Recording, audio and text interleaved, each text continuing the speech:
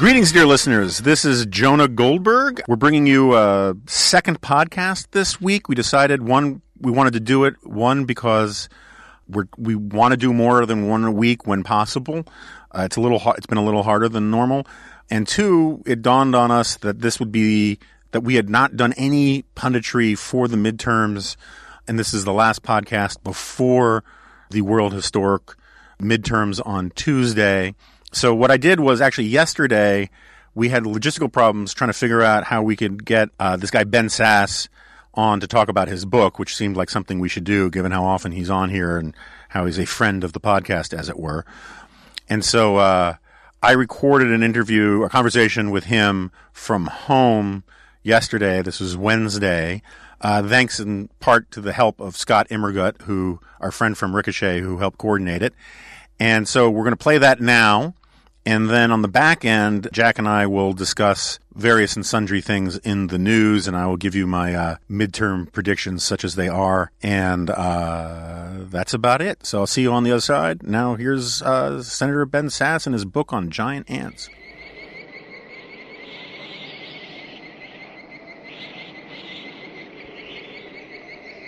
Greetings, dear listeners. This is a special bonus episode of The Remnant. For complicated reasons, we haven't had Ben Sasse on sooner for his new and incredibly timely book, Them, which is, of course, about the giant ants that plagued Southern California in 1954. But we have... Thank you for knowing that.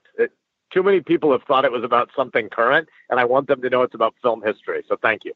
Yeah, no, it's important. And also, hey, by the way, congrats on that huge win against Bethune-Cookman. That was great. Hey, you need to start somewhere when you're rebuilding. Which is also sort of a theme of your book. So, we don't have a lot of time because are you driving your Uber right now? I wish I were. I'm in a fight with Senate ethics. I'm temporarily suspended from Uber, but I'm gonna do Lyft and just not tell them. Well, during Teapot Dome, a lot of senators were corrupted by their Uber driving. It was a big issue. It's actually a little known fact about corrupt New York City politics. For centuries, but usually most of it was app-based, and it was often ride-sharing. All right. So for those who haven't been listening to me and the senator talk on this podcast for a long time now, the book Them is it's almost creepy in how much it mirrors so much of my thinking and so much of the stuff that I've been talking about and thinking about. And I can't quite tell how much I got from Sasse and how much I didn't. But for those who don't know, let me ask you the single greatest question you can ever be asked on a book tour. What's your book about? It's about stuff I learned from Jonah Goldberg. All right, that's it. All right, we're done. It was great to have you on. Our work here is done. So I divided it into three parts on purpose because I think the word tribes and tribalism are a shorthand that often lead us astray rather than actually help us figure out what's going on right now. So I think we need to distinguish between bad tribes and good tribes because humans are meant to be relational beings. We're not just nouns. We're also verbs. We want to do stuff together. We're actors, but we're actors in communities and in groups. And so I think tribes is an important word that we often say as if it's just a bad thing. But in a sense, your family and your extended family are a tribe. Your friends are a part of the tribe. Your theological or worldview framework and your worshiping communities, they're a tribe. And work often has the feel of a good tribe. But right now, all four of those things, family, friends, shared work, vocation, co-workers, and worshiping communities, all four of those things are heavily connected to place, and place is being undermined because we're living through a digital revolution. The digital revolution is going to produce more total economic output than anybody has ever envisioned in all of human history. But even as we're getting rich, people tend to feel really lonely and like they don't have any there's no shared projects. And so I think political tribalism is a less important story, but it's the thing that people are paying a lot of attention to at this moment. But I think political tribalism is ramping precisely because the good tribes are collapsing. They're being undermined by this sense that we can be rootless, which is something that technology whispers in our ear, partly for good, but largely for ill. Right. I mean, that's sort of a point I harp on a lot these days is that we are hardwired to want to belong to groups. That's how we evolved. That's how we survived in our evolutionary environment. So the problem isn't tribalism. It's how we attach to the wrong things. It's how we sort of bond to the wrong things. And it seems to me that the politics of the moment are a direct consequence of the fact that we don't find a sense of belonging, meaning close to home. So instead, we're looking to get it from Washington and from national politics, which you can't do. Well said. Common enemies make sense, but they're no substitute for actually having friends and for actually having meaningful work. And right now, I think we're going to politics looking for common enemies to fill a vacuum in a lot of people's soul. Loneliness really is epidemic in our time, and unless we deal with that upstream from politics problem, the politics can't really fix any of this. So, following a lot of this stuff, your version of the things that give you happiness differs slightly from the one I get from Arthur Brooks in two ways. One, you very rarely, and I can understand why, mention genes, because some people are just born happy or born miserable bastards, and there's very little we can do with that component. So why talk about it? As I get that. But you also say meaningful work, where Arthur says earned success, which is a slightly different thing. You can get earned success from work, but you can also get it from being a stay-at-home mom. I think you mean the same thing, but is there a difference there that I'm missing? Great point. So first of all, let me just acknowledge your first one. I buy it that Arthur's right, that a lot of things actually do flow from your genes. You can sort of thank your mom or blame your mom. That there are things that are just rooted in our biology. But of all those things we can make a difference about, both individually and in the way we serve our neighbor and what kind of communities we seek to build outside politics or even in politics, I think the things we can affect are the non-gene ones. But on the point about his earned success phrase, or what I call work, I'm meaning much more broadly a sort of older, in my tradition, a reformational sense of vocation or calling. And so it would include all the different duties and roles that we have. So I'm a dad, and I'm a husband, and I'm a senator for a time. I'm a Republican. I'm a football addict. I'm a conservative. I'm a Nebraskan. But I'm also I'm a neighbor. Right, like we have a widower down the street from us, and we have another guy whose wife has Alzheimer's bad, and he's trying to care for her and manage through all the stuff of not putting her in a nursing home, and just all the horrible stuff that goes with having somebody you've loved for a lot of life not even be sure of who she is anymore. And when I look at my teenage daughters, and on a day when they're addicted to some bad thing that they think happened on Instagram, I'm like, let's lock the phones up and go love Mr. Dillon. He has a need. He's 5 doors away. Let's bake him some food and let's go ask if we can mow his lawn.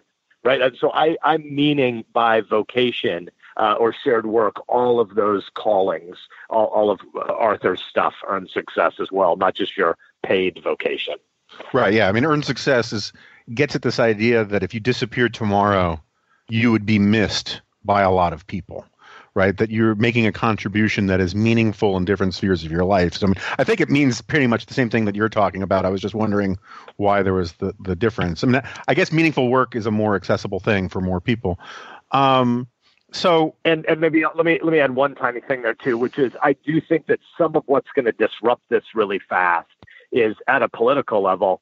We tend to talk about a lot of stuff like as if work is just about the way you get enough money to put bread on the table. And obviously that is a central calling for all of us who have kids, is you need to be putting bread on the table. But work is more than just the paycheck you take home. And I don't think we're paying enough attention to the shortening duration of jobs and how that's going to transform life.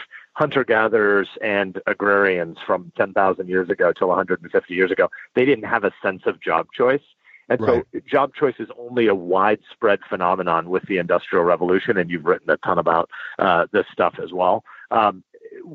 There was massive disruption to society from 1870, 80 to 1910 to 20, those 40 or 50 years of urbanization and industrialization. caused huge upheaval in community as people went from rural to urban in lots of the world and definitely in our country.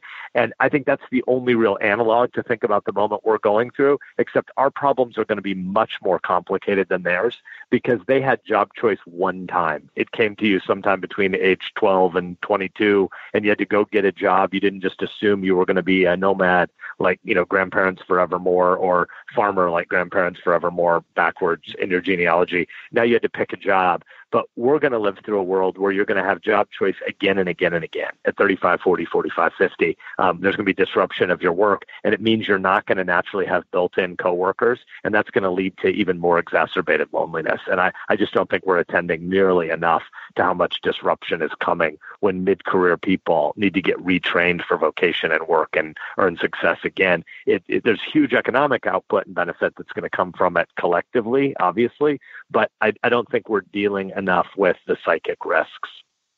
Yeah, I mean, it seems on the political side, the danger, I mean, the periods that you're talking about are also the periods of the rise of mass man and also mass politics, where you get, I mean, there's a reason why FDR, who managed that period better than a lot of the other of his contemporaries, but he talked about the forgotten man, the guy who was sort of lost in the switches of industrial capitalism. And that was a message that caused centralization in politics all over the place. Isn't part of the problem, though, that centralization accelerates the very problems that we're talking about? I mean, if you have, it seems to me that, the Obama vision of a life of Julia creates a very strong centralized state and kind of withers away the mediating institutions or little platoons or associations or whatever de Tocquevillian phrase you want to use, and just leaves the individual. How do you actually rebuild the sort of the yeasty, sinewy stuff in the middle that is actually where we get all of our meaning and our satisfaction? Thank you for saying yeasty. It's been 3 days since anybody used the adjective yeasty with me, and I've been hoping for it, so really grateful for that. Well, sometimes when you're selling beer at the stadium, do people ask for a nice yeasty beer? Probably not. In the Big Ten, we don't sell alcohol at our football games, but it's something we should reconsider. And I'm sure if we marketed it under the name Yeasty, we'd have a chance. Your point about earned success and my sort of answer about vocation kind of gets at this fundamental point about needing to be needed, right? Humans need to be needed. It's great to have economic surplus and to have bountiful harvests. But at the end of the day, we're people who want to matter in the world. And if you do disappear and nobody cares, then your life probably wasn't very important. Well, I know what it means to be needed when I've got to care for a 7-year-old that's sick, right? Like my youngest kid had the flu a couple of weeks ago. And when I need to attend to him in the middle of the night, I didn't want to do it. But man, did I know that I mattered, right? I actually was needed. And I think that a lot of these people who do reduce the world to kind of just economic materialism, as the Obama Life of Julia did, implying that if only the government could do a guaranteed income for folks, and I don't mean to disparage some thoughtful people who've tried to defend universal basic income or whatever, but I do think it misses the basic point that humans are a lot more than just material beings who are trying to have an account that has enough registry in it. We want to do stuff because I think we're created to be workers. And in my view, we're sort of living out a life of gratitude to God and trying to be co-creators and serve a neighbor. And so I do think these people that think that there's a political solution far away misses what is really required to rebuild that yeasty, sinewy texture. And so one of the most important starting points is to have the right diagnosis about what problem we're dealing with. The problem we're dealing with is that people are, there's more than this, but people are lonely when they don't have shared projects and shared causes. And so you have to rebuild it with your Tocquevillian words like little platoons, because those are the places where neighbors actually need you. Right. So how do you do that? Well, you don't do it by starting with the assumption that politics are first, right? So we don't want to. We're against the idea that there is some meta political solution to the fact that you live in a neighborhood and you have a body and you have actual neighbors who need you and you need them. And we know that there's data that shows that if you know the person who lives 2 doors down from you, you're much more likely to be happy. And if you don't know the person who lives 2 doors down from you, you're less likely to be happy. And the ways we're consuming technology now are warping our sense of agency to think about stuff that's really far away. Right, with the way we're consuming news, there's this misfit between the fact that there are actually far less kidnappings in America now than there were 30, 40, 50, 60 years ago. But the way we consume information has a lot of parents believing that there are far more kidnappings because we're taking in the information of the experience of every one of these bad news moments. And we need to actually re-embrace callings at the places where we live. So you have to make friends. You have to actually invite people over for dinner. You have to actually put your phone down. Maybe you should cancel your cable subscription. But we know that the opposite is happening today, right? The hosting has been cut in half in America over the last 20 years. The average American just over 2 decades ago hosted in their home 14 times a year. Right now, the average American is hosting people, inviting people in only 8 times a year. You're going to be happier and your neighbors are going to be happier if you take that back to 14 and above. And so we have to actually do those textured things of living in real community with real people and not thinking of ourselves as passive victims of these forces that are really far away from us. So I'm against those distant determinisms, and I'm for the place where you actually live being the place where you're trying to love a neighbor. No, I agree with all that. I mean, this is the challenge for me to talk about this book because it's kind of like my spirit animal, and I've been on the same page for a lot of this stuff for a very long time, and I wish the book had come out about a year before mine did, so I could just steal more from it. But but on this idea that look, I agree with you. Most of the problems are going to be bottom up rather than top down. Most of the solutions are going to be bottom up rather than top down. But you're a senator, so one of the things in your lane, right, you have to think about is, at the very least, what can the government do in a sort of Hippocratic sense of doing no more harm, right? And it seems to me that one of my favorite metaphors explaining the differences between the French and English Enlightenments is the gardens of the time. And the French gardens of the Enlightenment, of sort of the Versailles era, were these hyper-rational, curlicues and corkscrews and right angles and triangles, where they bent nature to an abstract vision. And the English version was the notion of the English garden, where the role of the gardener was to create basically a zone of liberty for the plants in the garden to become their best selves. And it seems to me that's the tradition that in the Anglo-American tradition, that's the philosophical prism through which government should be looking at things, is ways to set up gardens around the country that let them achieve their best selves, right? How do you do that? Yeah, so let me agree with you at the philosophical first, and then I'll give you a lightning round of a few specific policies too. But to your garden metaphor, I think that's right, that Washington needs to understand its role as maintaining a framework for ordered liberty, not trying, and I mean the word frame on purpose, not trying to be the center of every frame. So, Washington and others, but many of the founders who used the phrase of the silver frame and then the golden apple at the middle, the Declaration is actually defining some of what a good life looks like and what the pursuit looks like. But the constitutional structure is supposed to be the frame so that in the middle, the little communities can flower where Americans actually live, where you're actually designing the better mousetrap or the new app, or where you're building the Rotary Club or the Kiwanis, or you're coaching Little League, or you're where you're raising your kids, right? So the center of the world for every American should be the neighborhood where they actually live, and Washington should be a servant community for those places. At the level of specific policy, that should mean a revivification of federalism, right? When you kill federalism, you're undermining place, and you're saying, let's suck all power and all decision-making to Washington, D.C. That's what's happening right now when 5 of the richest counties in America are among the 5 of the 7 richest counties in America are suburbs of Washington, D.C. So D.C. is right now saying, oh, things are broken, so give us more power and authority. D.C. should be figuring out a way to do federalism right, unless I know obviously more of your listeners are on the right than the left, but less people on the left say, oh, this is just another traditional Republican argument. I think we should be having big debates about federalism with innovative, pragmatic, democratic mayors as well. So much of federalism historically was around a state structure, and that's our constitutional structure, but we should be having debates about what kinds of questions should be solved in urban centers, right? I think that we need to think about a new world where we have a debate about whether or not we'd like to see a less powerful Washington, D.C. and a lot more powerful mayors. So there could be laboratories of democracy happening right now. There are important transportation policy debates to be had. And when most metro regions bridge some state line and there are infinite federal mandates and regulatory red tape, we don't really see much of that innovation happening in metro regions. So I'd like to see us revivify federalism. I think we should be having a big debate about what education policy looks like in the world. And some of why I wrote The Vanishing American Adult about perpetual adolescence a couple years ago is because I think our categories of assuming primary school, secondary school, and higher education, I think some of those categories are messed up.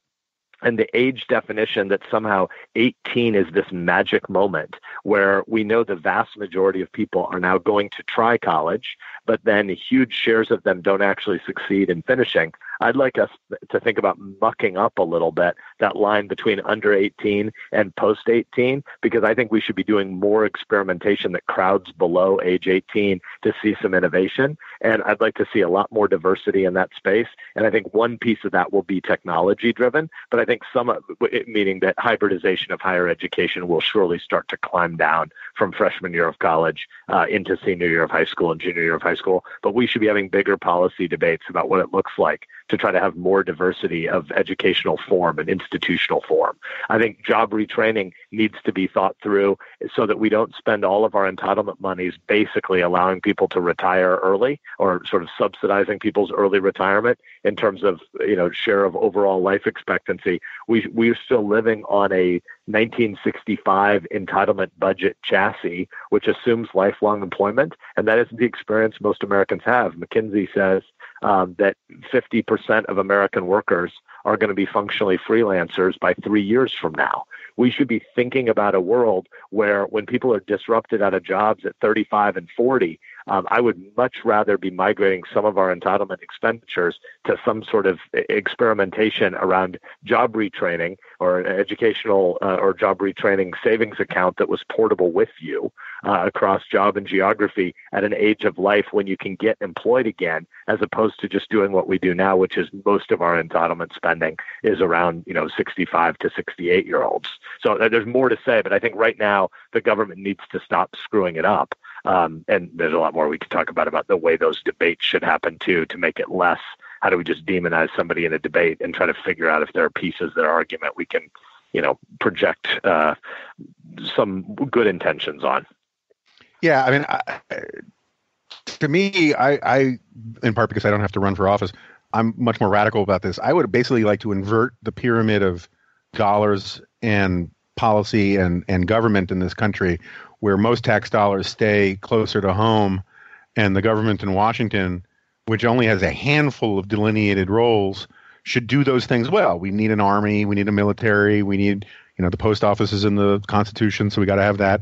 But beyond that, I would block grant the VA, just give those hospitals, maybe with some extra money to help with the transition, back to states.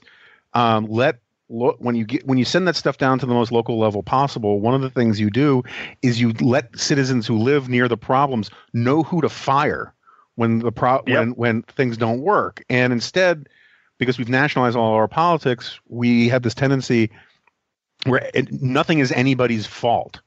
And I think that's one of the reasons why you get the populist backlash that we've got, is because people feel like the government in Washington is in it for itself rather than actually attending to the needs of the people closer to the ground. Yeah, well said. I want to do some of those radical Federalist experiments too, and largely for the reason you say as well, which is if you could, one of the visions of which is the ability to be able to have American citizens be able to feel like they can fire people who are not delivering. And one of the ways to do that is by having smaller chunks of responsibility, but that they're more proximate to those people, you'll also fail in different ways. It isn't just the case that you'll always, by having more diverse laboratories of democracy experimentation, that you'll get success right away. But even diversity of failure is better than what we do now, which is a one-size-fits-all failure from Washington that people feel has no accountability to them. Yeah, it's funny. You keep using the word diversity, and I completely understand why, and I agree with what you mean by it. But I've been sort of hung up on this point in that when I talk about federalism to college kids, first you have to disabuse them of the idea that I want to bring back Jim Crow or slavery, because that's what they get taught. Right. And that's a huge problem. But, instead I try to explain to them, like, in Austin, there's this really passionate desire to keep Austin weird. And I'm all in favor of that. Right. And when I talk to college kids about this, I say, look, I want this to be a more interesting country to drive across, where you go to weird places and there are weird things going on. I don't mean weird in a pejorative sense. I mean in a glorious sense. And the problem with the way we talk about diversity now is that we want sort of scalable diversity where every institution thinks the same way but is filled with people who look different. And so I talk about variety. You want those countries. Good. And that's one of the points that I love of yours, where, it is deeply poisonous to talk about white America. And instead, we should be talking about how we're all members of our own various weird minorities, white, black, and otherwise, but also, Dungeons and Dragons geeks and, weird, vocations or religions or whatever. You want more variety in this country, not less. Yeah. So there's a couple of things. One is this aligns well with your point about the English garden, right? You want that diversity or variety of place to partly comport with different topography, different geography, different densities around different parts of the country, different basic economics, right? There's a calendar where I live in rural Nebraska where this week and the last many weeks and for a few weeks left until it freezes, everybody knows it's harvest right now. Different rhythms happen in community institutions because from early in the morning, I drove to the airport in Nebraska this morning at 4 a.m., and there were semis lined up outside the grain elevator, and they'll be there after dark tonight because there's a whole bunch of corn that needs to be dumped right now, and the elevators are full, and you can't get it on all the trains, and so some of it's actually in big piles next to the elevators. That affects the rhythm of flag football playoffs. Well, you don't centrally plan that, and you don't need to have the same diversity of community scheduling around Little League gets playoff flag football in a place where you're not harvesting corn until late at night on the last week of October, first week of November. But another way to think about this problem is, what do governors compete on right now? Right now, most governors' budgets are heavily driven by Medicaid, and they can't afford their Medicaid, but they get their share of the state map. But they also don't get to experiment very much to have any real accountability for it. They just get a whine about Washington. They're not whining in a bad way. They legitimately don't have enough power. But they don't have any sense that they're entrepreneurs competing about diverse or variety of educational policy. And we need lots more innovation to figure out, why do we have so many 17-year-olds and 19-year-olds failing through our educational institutions?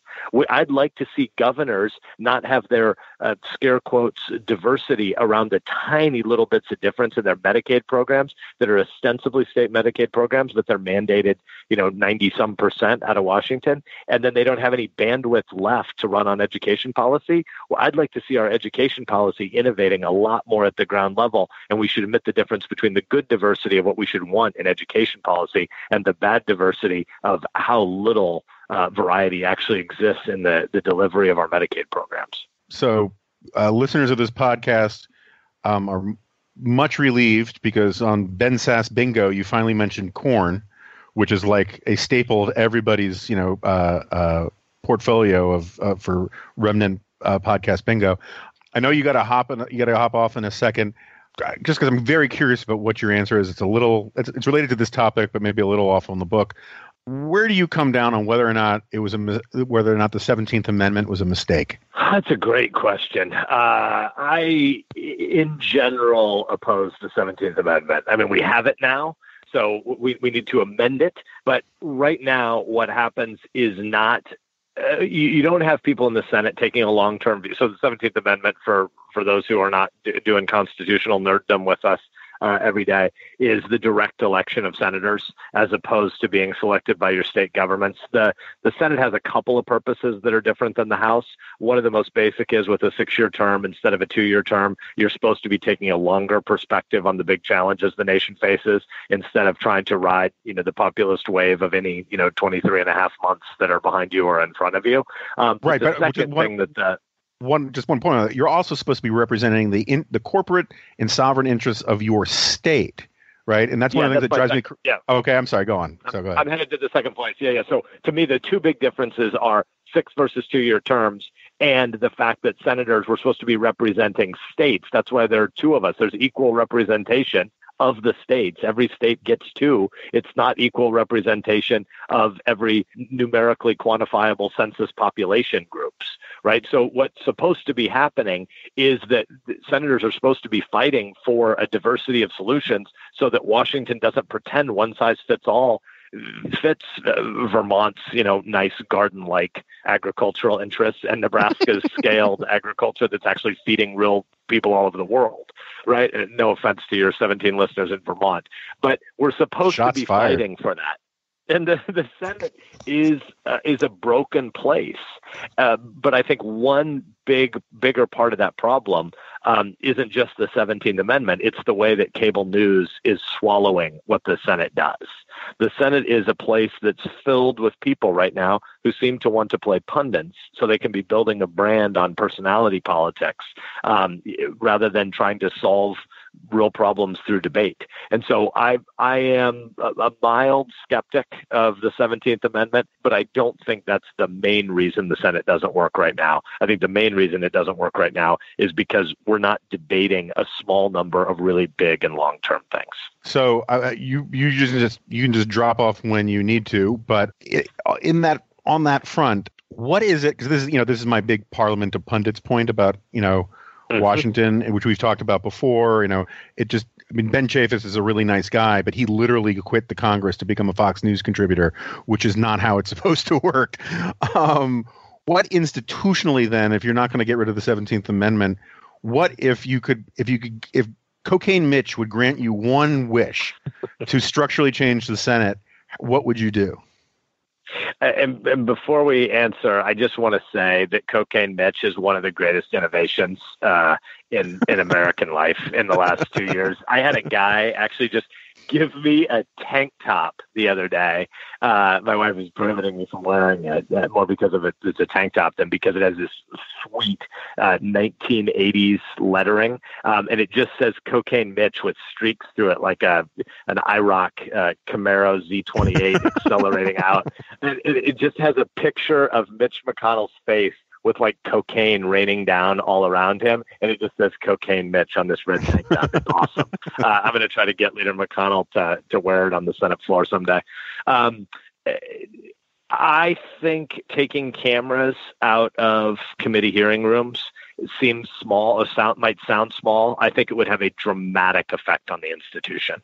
I think right now you have a whole bunch of senators who don't really do a lot of homework, don't really take a long view on what our challenges are, and just sort of are willing to wait in line all day to do serial 5-minute shots at a soundbite that may or may not be picked up on cable news.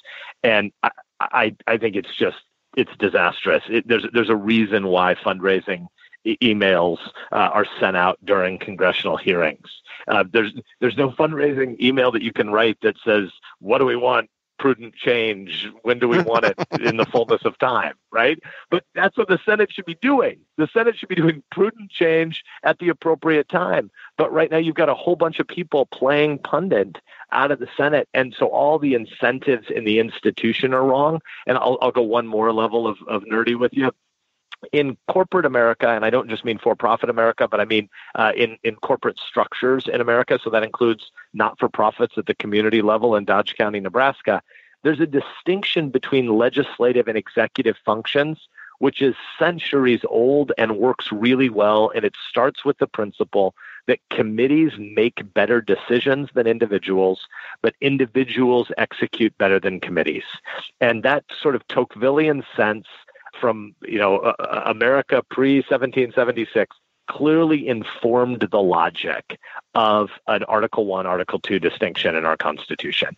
And we are supposed to have a legislature that wrestles through the strategic prioritization of which problems probably actually might not be soluble by the private sector and therefore need to be done in the public sector, and probably can't be totally solved at the state and local level, so might need to rise all the way to the level of public sector and in Washington. There's a limited number of those things, and once you decide you got one of those problems, you should be locked on it like a pit bull, as this is an urgent matter we should fight about for as long as it takes this debate to get to some sort of supermajority resolution in America.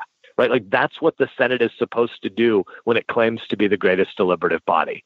That isn't what we do right now. We just sort of assume that in the age of television or in the age of, clickbaity internet, only the president can be the bully pulpit commandeer that can be the policy initiator. And so the Senate, the Congress as a whole, but the Senate, it's a more tragic loss because the House is supposed to be a more populist body.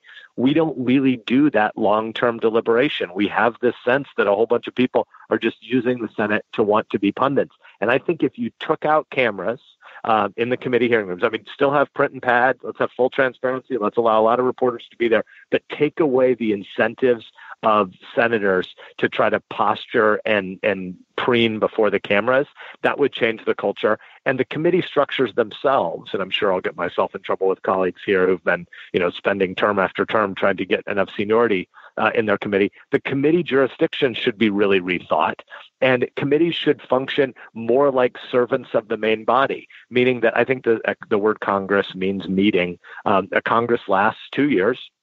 And at the beginning of every 2 years, we ought to have a deliberation for about a month about what are the most important 3 or 5 or 7 things we can get done over the next 24 months. And then we ought to delegate power from the full Senate to committees to do precise, definable work. And instead, what happens now is all of these little fiefdoms that are committees sort of become occasions for mini grandstanding to hope people can get sound bites out of them. And there's not a lot of serious deliberation that happens there. That's my Cocaine Mitch ask for this fall. I don't see him granting it, but it's nice to think about. Hey, look, there's a lot more stuff I would love to talk to you about, and people, it really is a wonderful and very timely and useful book. It makes a great companion to this other book I could mention, but I won't. And I think this side of the West is probably worth reading. Yeah, well, I appreciate that. This is why I'm glad you didn't ultimately give me a blurb. Next time I'm still mad about this snafu, and thanks for bringing it up again, just to pour salt in the wounds of embarrassment. Yeah, well, kind of you. It is a big part of my faith tradition to exude guilt from people. But let's get you back in the studio sometime, and we can go deeper in the weeds on a lot of this stuff, because I think there's a lot more to talk about. But thank you for doing this. Thank you. I look forward to it. And as somebody who's lived in Austin twice, I will bring my favorite Keep Austin Weird series of bumper stickers, because there's some stuff there that's better comic genius than any late night in America right now.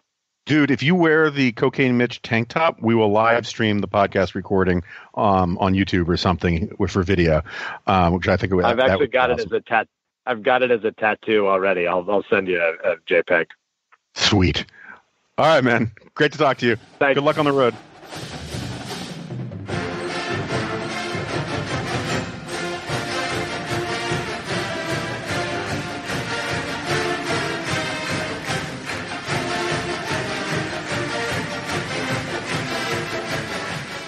All right, so now we are back a day later from when that interview or that conversation happened.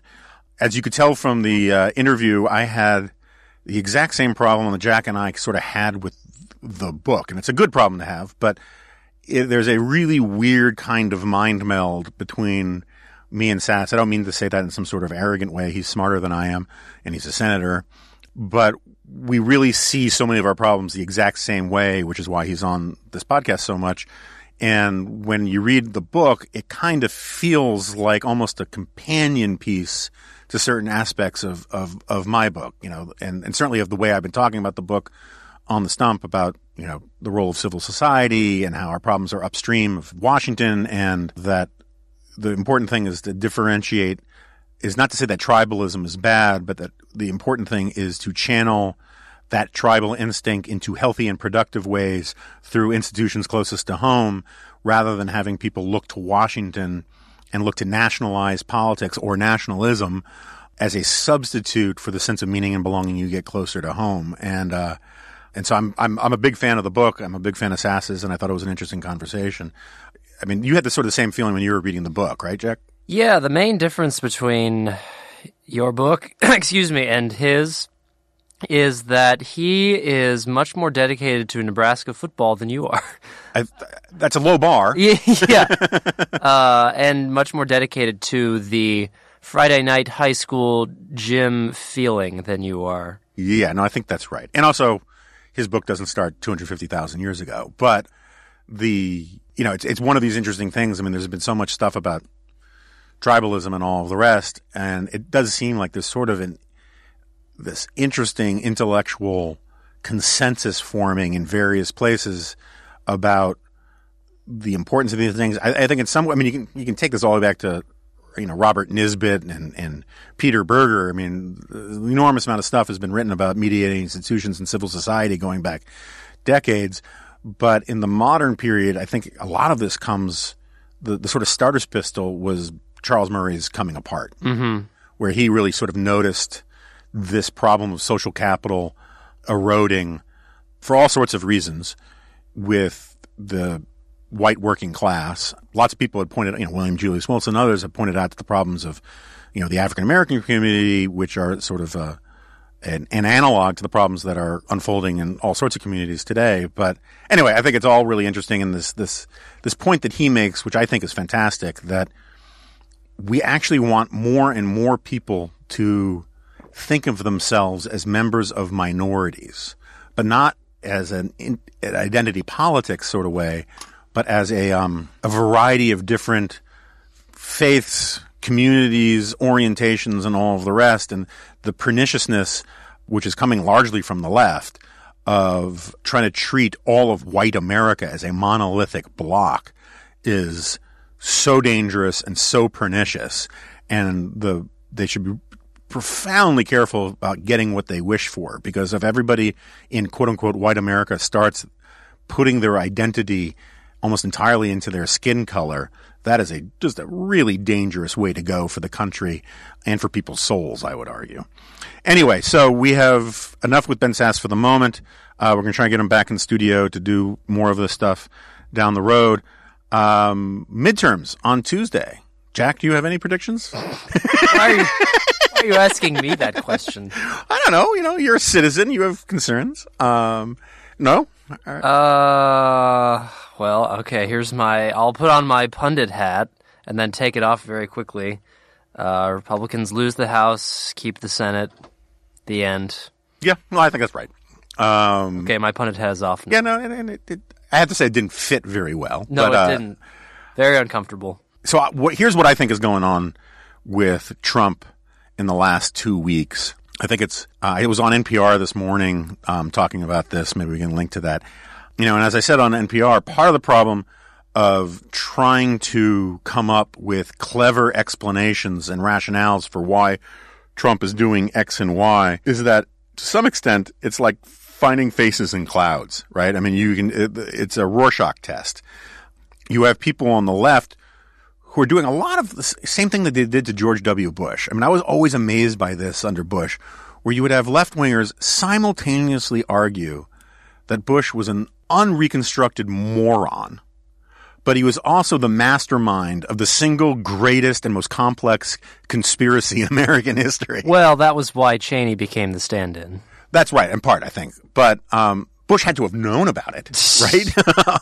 And Cheney was just that good. And so you get sort of weird mirror images of this on both the left and the right, where people want to Trump-splain what he's doing in increasingly complicated ways. And I always want to stipulate that the Occam's razor suggests that Trump is just being Trump and there's no grand strategy behind it.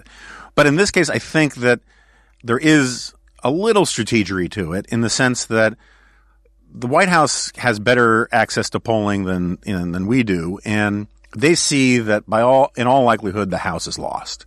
And so part of what they're trying to do is mitigate the loss. But what they're really trying, and I think they're utterly failing at that, which we'll get to in a second. But what their real concern is the Senate. And so the Trump rallies are all done in deep, deep Trump country. And the people who attend them are all pure base. So part of that is those aren't the congressional districts that will decide the margin of victory or loss in the midterms.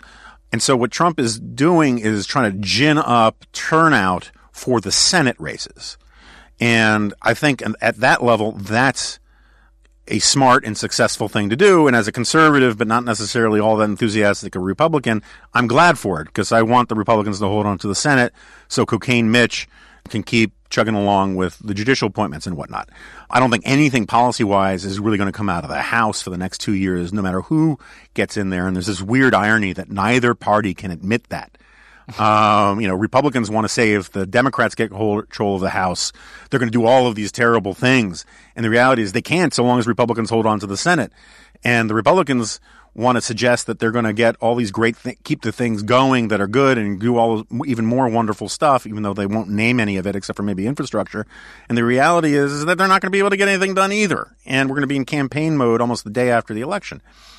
But the problem is, and why I don't think this is actually working on the House side, is that, first of all, any district that is a toss-up right now, not any, but almost all of the districts that are a toss-up, are these purplish districts that went for Hillary but also elected a Republican or went narrowly for Trump. And the demographic that they need the most are these sort of, these college-educated suburbanites, particularly Republican women, who have almost vanished from the polling data.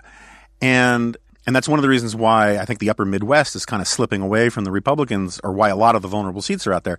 And so the thing is, I don't remember who first said this on Twitter, but there's probably not a single candidate, Republican incumbent, who is trying to win over a purplish district that requires winning over college-educated, married, suburbanites, Republican independents, that wanted Donald Trump to start talking about revoking birthright citizenship. This hurts Republicans in those districts. And so if we're going to go to a criminal mastermind theory about what Trump is doing, I kind of suspect that Trump or his advisors understand this and don't care, A, because they want to get the senators elected, but B, because they kind of might want to have the Democrats take over the House because Trump thinks it would be better for him to run against Nancy Pelosi in 2020. But C, the Republicans who win in this climate, particularly as Trump is talking about the caravan and birthright and enemy of the people and all of this stuff, the Republicans who win are going to be winning from super Trumpy districts. And so in a lot of ways, this will further solidify the Trumpification of the Republican Party because all of the Republicans who are vulnerable are the ones who are most likely to criticize Trump to one extent or to break with him in some way.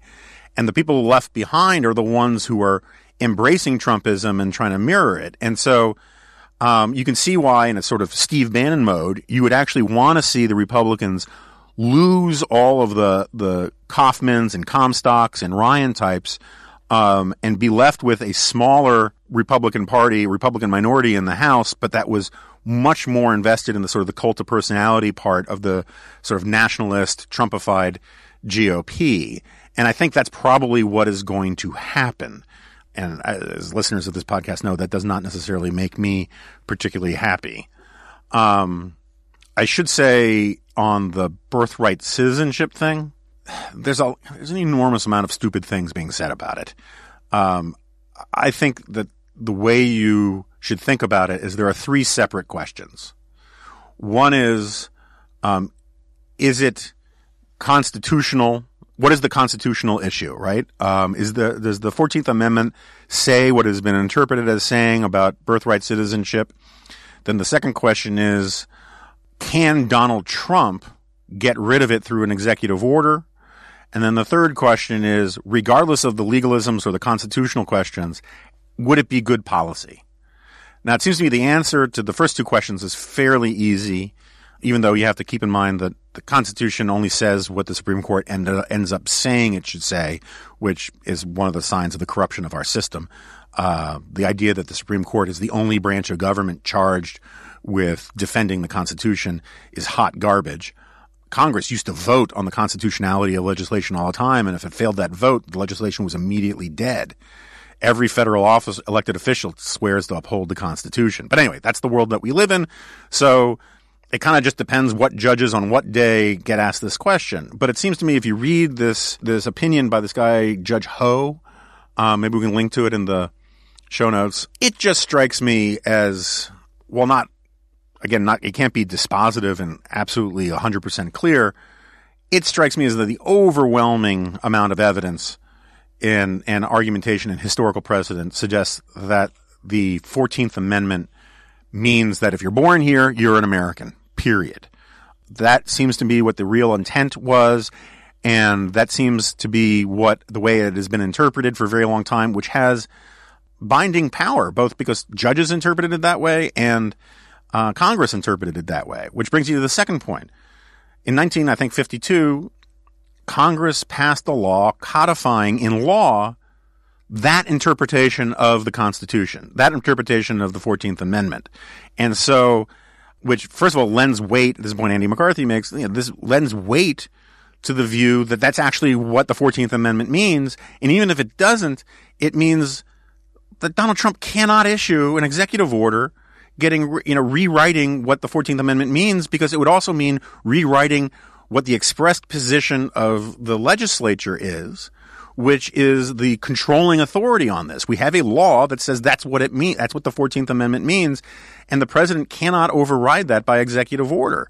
And it is astounding in a sort of sad, pathetic way to see how many people, if you just follow this debate on Twitter, how the MAGA crowd, which was completely right a few years ago, beating the crap about Barack Obama's executive orders violating the Constitution by Barack Obama's own standards, now saying, well, of course Donald Trump can do it because it's good policy.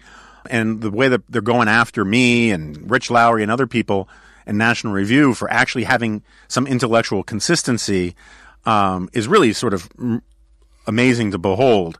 I shouldn't say amazing, but because it's sadly not that surprising, but it is kind of amazing nonetheless. The same way that fatbergs are amazing. Do you know what a fatberg is? No. A fatberg is when basically all the stuff that's flushed down the toilet that isn't processed, so like grease, and also stuff that goes in drains, grease and like wet wipes, just sort of Paul Krugman's column. Yeah, Paul Krugman's column congeals in a pipe and just starts growing, and they can become the size of like city blocks down there, and maintenance workers have to go and just break them up with power washers and other intense tools. It's ridiculous. So that's like, I consider that to be like, if I saw that, I would be amazed in a way. But also not surprised. Oh, yeah, because I mean, we know it exists. Yeah, I like it. And then there's the third question, which is, would it be good policy? If we could convince Congress to get rid of birthright citizenship, or we could amend the Constitution, would it be worth doing? And there, I'm sort of with Trump and, Mark Krikorian and all those kinds of guys, to the extent that I think it's a perfectly defensible policy. I mean, Donald Trump's wrong when he says we're the only country in the world that has birthright citizenship. I think there are like 36 countries that have birthright citizenship. But put that aside, I think it's entirely legitimate to talk about getting rid of it or revising it. I don't think it makes you racist or evil or nativist to talk about doing that. I mean, we didn't talk about it with Reihan on the immigration thing, but I'm sure he agrees. But as Reihan also points out, it's not that big a deal. It's not the biggest driver of our immigration issues. And so I think it is almost entirely a sideshow. And I think it is driven in large part because Donald Trump really hated all of the attention being on the mail bombs and the synagogue shooting, and he would rather have negative attention about himself than try to have to talk in that climate, particularly going into the midterms. And so I think it's all cynical garbage for the most part, but a lot of people are just getting way out of this, ahead of the facts and the relevant arguments in all of this. What else do we have to talk about? Oh, I am following closely. We don't have time to talk about this in great detail because it's an unfolding thing as we're talking, but I love this frame job of Robert Mueller's story more than some relatives of mine. I mean, it is fantastic. Have you been following it? Yeah, I have to keep tabs on what my peers are doing. Because Jacob Wool's what, like 20? Can you do an explainer about it, or do you? Basically, my understanding of it is that Jacob Wool, this sort of created conservative wonderkind Fox News personality. Is he on Fox News? He was, because of his dad was. Fox Business, I think. Okay. So he and this weird lobbyist dude tried to create this conspiracy to frame Mueller as a sexual predator, but they did it in the most amateur way possible. They left clear breadcrumbs in all the stuff that they made up to loaves of bread. Yeah, loaves of bread. Yeah, I would. Yeah, fatbergs. Fatbergs of evidence that they were clearly faking these things, but. You say they're not doubling down? Is that correct? So as I was coming in to do this... they are doubling down, rather. Yeah, they are doubling down. They had a press conference this afternoon. I don't know how it ended. I imagine, given the way the live tweets were going, it ended with Jacob Wool taking a ball-peen hammer and applying it vigorously to his own crotch. Because it was... talk about the breadcrumbs for a second. They created this fake intelligence company, private detective company or something called Surefire Intelligence, and that created these fake LinkedIn things for it, and they have these photos of staffers which were like stock photos of supermodels and other people, and the official phone number for this thing was his mom. If you called it, you got his mom's voicemail. and Jacob Wool left his name in the domain registration for for some website he created as part of this process. Yeah, and so I joked on Twitter when the story first broke that we needed like an I, Tonya like movie about this, maybe done by the Coen brothers, because it's so glorious in its patheticness. And though on a serious note, anybody who defends these guys, if it turns out that what they really tried to do was totally smear and defame Robert Mueller, which it definitely sounds like what they're doing. If you got mad about what the left did to Brett Kavanaugh and you don't denounce this, if you defend this because this was done in the name of MAGA or something like that, then you're a terrible person. Because what they were trying to do is destroy an honorable man's reputation with false allegations of according to the stuff I saw on Twitter this afternoon, of brutal rape. That, this is no different than the allegations that Brett Kavanaugh ran a rape gang. And if you are if you have situational ethics about this, you gotta, check yourself before you wreck yourself. Because there's just, it's funny because it was so ham-fisted and stupid, but it's also profoundly evil. And I'm really more and more coming to I think the consolation prize for the timeline that we're in, for the orb touching, is that I think Trump will probably get away okay from the Mueller investigation. But I think, and to be honest, if they're guilty, I hope a lot of secondary characters, a lot of Rosencrantzes and Guildensterns like Roger Stone and Jacob Wool are going to jail. And I will laugh my ass off about it because that is a great consolation prize. I'm glad you said if they're guilty, because we still have presumption of innocence. Yeah. I'm not going to defend these people, but they should go through a trial or something before they're imprisoned. But yes, they probably, in all likelihood, are guilty of some very stupid and or illegal things. Yeah, although this raises a point that comes up all the time. The presumption of innocence thing is a procedural thing. Yes. And I understand that journalistically you're supposed to say alleged, and I do that, everyone does that. That's all fine too. But I don't need to say that O.J. Simpson didn't murder his ex-wife because he got off in court. I think O.J. Simpson murdered his ex-wife. And hot takes from the 90s. Yeah, no, but my point is that you every now and then you'll get this thing about how they're innocent until proven guilty. Well, I don't have to think they're innocent until proven guilty. You don't have to think. You can use your own judgment and come to conclusions. Court system has to operate as if someone is innocent until proven guilty. Yes. And so, yeah, but I agree with you with that. In principle, I don't want anyone who's innocent to go to jail for anything. I mean, I can think of some people, but no, I don't want any innocent people to go to jail. But if guilty, this is just, it's so great. And, because they're terrible people. Anyway, what else? Is there anything else that we need to cover? Well, I think the caravan is outside the door. It's here. The caravan. Oh, one last thing on the guilty thing, just because I listened to it in the car ride down here. The McCarthy Report, which is a great podcast, and it's breaking the chains of nicheness, which is something we're going to have to deal with. Andy McCarthy tells this story, and spoiler alert, if you want to hear him tell it, that's fine. It's at the very last minute of the podcast. But they were talking about Whitey Bulger being murdered in jail, and I knew that Whitey Bulger was a bad person. Uh-huh. You know, that's sort of settled. But I didn't realize how if the story that Andy tells is true, it makes the Jack Nicholson version of Whitey Bulger a much nicer person than the reality of Whitey Bulger. What movie did Jack Nicholson play Whitey Bulger in? Was it The Departed? Departed was based on him. Oh, I was going to say, because Johnny Depp played actually him in a recent film. Called Whitey or something like that, right? Black Mass. Black Mass, yeah. Okay. Whitey's something different, I guess. But so he killed these two guys, right? The two brothers-in-law of some woman he was dating or something like that. And one of them, they got rid of the body and it was never found, and people were hunting for it for months. And then Whitey Bulger, I don't know why I'm telling the story because it's so friggin' dark, but it really kind of shook me.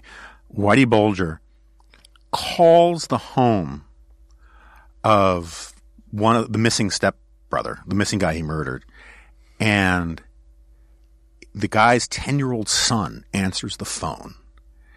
And Whitey Bulger tells the son, this 10-year-old kid, Daddy's not coming home for Christmas. And the kid goes, who is this? And Whitey Bulger says, Santa Claus. Wow. Yeah, so it's so evil, right? And so Andy was telling it in the context of how, while it's a kind of a terrible thing to beat to death a dude who's 89 years old in a wheelchair, there are limits to the sympathy one can have for someone like Whitey Bulger. Yeah. I just thought it was a fascinating thing. If this were in a movie, the movie would end with that kid being the one who killed him. Yeah, that's right. Right. Probably played by Mark Wahlberg. Yeah, I tried to think. There's a movie. I think that's more or less what happens in A Bronx Tale. I think that's exactly what happens. Is that right? At the very beginning, some father of someone is murdered, and then his son is the one who kills the not Robert De Niro's character's name. Yeah. I think that's what happens. Well, that's also the moral of the story of Godfather 2, right? Because De Niro gets away. Oh, yeah. That's better. They tried to kill Vito Vandolini, and then he grows up and he goes back and does that sort of enforced seppuku thing. Yeah. On the old man. I'm kind of disappointed that I thought of A Bronx Tale before Godfather Part 2. Oh, well. Yeah, on the caravan thing, look, I agree with Rich Lowry. It's a real issue. I agree that the United States is in its power to enforce the border, and that we should do what we can to put pressure where we can on Mexico and these other countries to have these things come to a stop. I also think it is just ridiculously cynical the way this has been reported on from sort of Fox News types and the way it's talked about by Donald Trump. The idea that we need to send 15,000 troops to the border to stop this thing, I think, is insane. It's all profoundly exaggerated hype. And if it's true, I saw, it came from Media Matters, and so I instantly don't trust it. But I saw some chart that said that when the pipe bombs were being mailed and that story was going through the roof and everybody was covering it, for obvious reasons, the MSNBC and CNN reported on the caravan less, but Fox News reported on the caravan more. And I probably shouldn't be talking about this kind of stuff because my contract's coming up and we'll see. But this is so obviously, to me, a huge sort of bloody shirt distraction. And it is, it pings on this part of our brains that is terrified of strangers, terrified of contagion, right? That's why he talks about how they're full of disease. I think it's dehumanizing and so transparent. Is Trump talking about them being full of disease? Yeah. Oh, I thought that was just that guest on Lou Dobbs' show. No, I think Trump, I saw something, if I got that wrong, I apologize, but I saw something on Twitter coming in about how Trump brought it up today. But it doesn't matter. I mean, it's this mutual amplification feedback loop where, Lou Dobbs is basically a de facto White House spokesperson working on the outside, and that's the way they're pushing this stuff. Anyway, so yeah, I think another just wrap up midterm stuff. I think Gillum wins in Florida, which is bad, but I can't say that I'll be sad to see DeSantis lose. I mean, I would rather Republicans hold on to it, but I didn't like the way he ran. I don't like the way he campaigns. I didn't think he did his homework. I think when you run for governor of a sovereign state, promising to be the sort of lickspittle Renfield of the president of the United States rather than an independent actor, you kind of deserve what you get.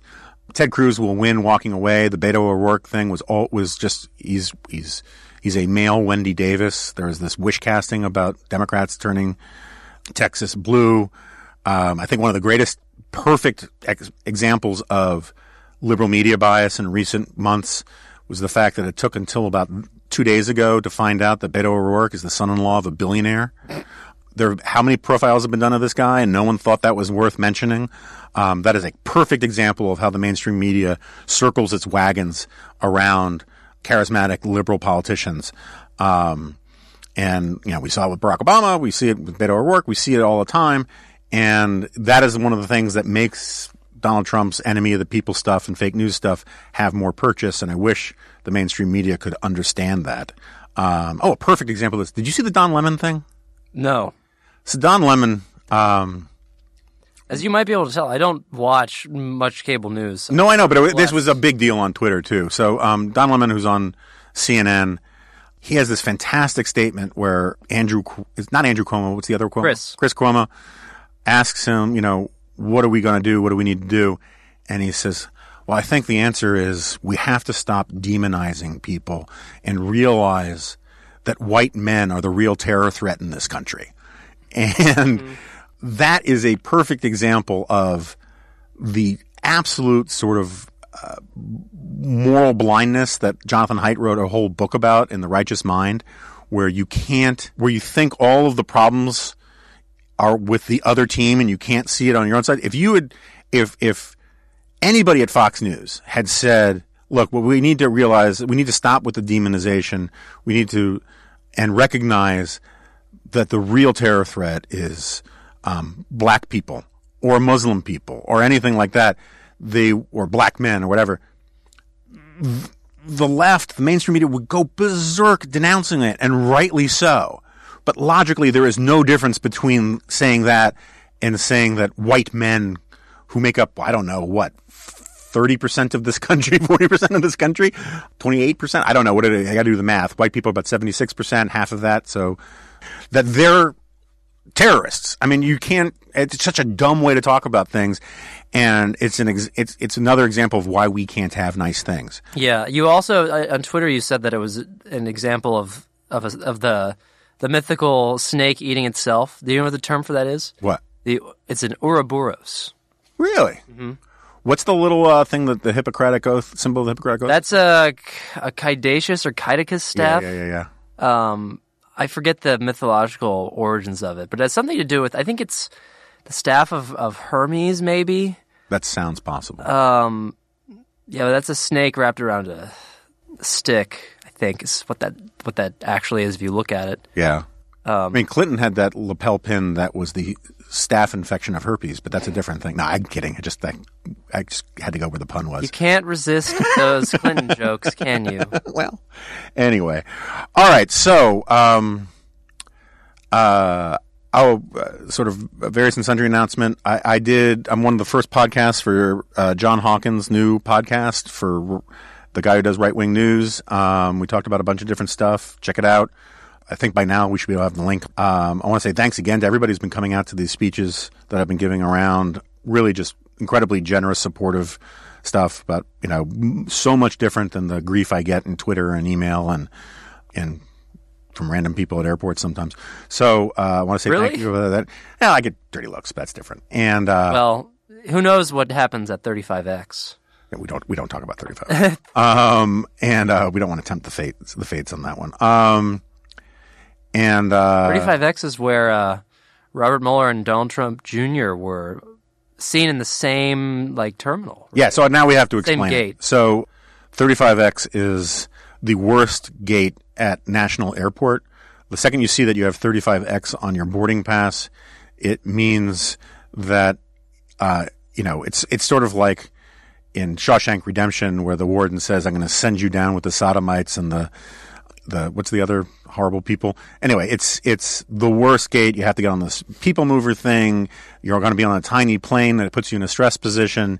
And there is the sort of almost like creepy, what do they call it in Stranger Things? The Demogorgon? No. Although you feel like you could see a Demogorgon, it's the underneath or the upside down. The upside down. It feels kind of like, this mix of third world. Maybe you'll see a chicken running across the seating area, and mystical hardship. It's a terrible place. But yeah, that's where they encountered each other, and that's where I've flown into recently. I think I said on Twitter that I saw a Minotaur. And was he mad about your latest column? My latest column? I don't know. I mean, he could have been just one of these. I tend not to strike up conversations with Minotaurs. Yeah, I mean, who knows? I'm not really familiar with the Minotaur American community, so I don't know what their issues are. Oh, hey, so the last time we talked, you said you were going to do this Rosemary's Baby stuff for Halloween. What did you end up doing for Halloween? Oh, I just this is such a cliche thing, actually. For a cliche for me, I went to a small gathering with friends, and we read a ghost story by Russell Kirk. Did you really? Mm-hmm. I didn't even think, I didn't do this so that I could talk about it later. We just did it, and now it sounds like something that I would do explicitly for that purpose. But I really did not. I didn't think you'd even ask me about it. Fascinating, because we had very different 20s. Because that's an understatement. When I was in my 20s, we went to parties where, my friend Scott McLucas and a couple of his buddies, they dressed up as Roe v. Wade. And so one guy had oars, another guy had a big sweater, and the other one had hip boots on for wading, that kind of stuff. And another year, we all wore orange jumpsuits for Charlie Tree and some of the campaign finance of the Clinton administration. Well, I didn't see this in person, but I saw on Twitter someone dressed up as the cover of Hobbes' Leviathan. Oh, that's good. Yeah, with the sovereign with the... Well, he didn't cross his eyes like that picture is for some reason. But he did, got a plastic sword and a staff and covered the front of himself with a bunch of cutouts of people. It was really I'm sort of iffy about young adults, especially childless young adults wearing costumes. But that one, if that person on Twitter didn't have children, I'll allow it because it was pretty well done and pretty nerdy. So yeah. I'll permit it. Childless young adults wearing costumes, I agree, is kind of iffy, but it's really sketchy when it's not Halloween. Yes, definitely. So you're referring to Comic-Con and stuff. Or just on a bus. Oh, yeah. Or at the public library, or cruising around elementary schools, or that kind of thing. No dissent from me there. Yeah, so, all right, we're just rambling now because we're both trying to avoid real work. At Jonah Remnant, check out my zombie video for Halloween, and we'll leave it there. And what else? iTunes, reviews at iTunes. Hey, and I haven't read the NR Plus copy in a while, and I don't have it in front of me, but it would really be great for people who are interested in National Review and want to be more involved in the community and get notices about special meetups and all that kind of stuff. Check out NR Plus. We'll have a link on jonahgoldberg.com in case you need it, although I'm sure Mr. Google can help. And until next time, I'll see you on the next podcast. No, there's a podcast.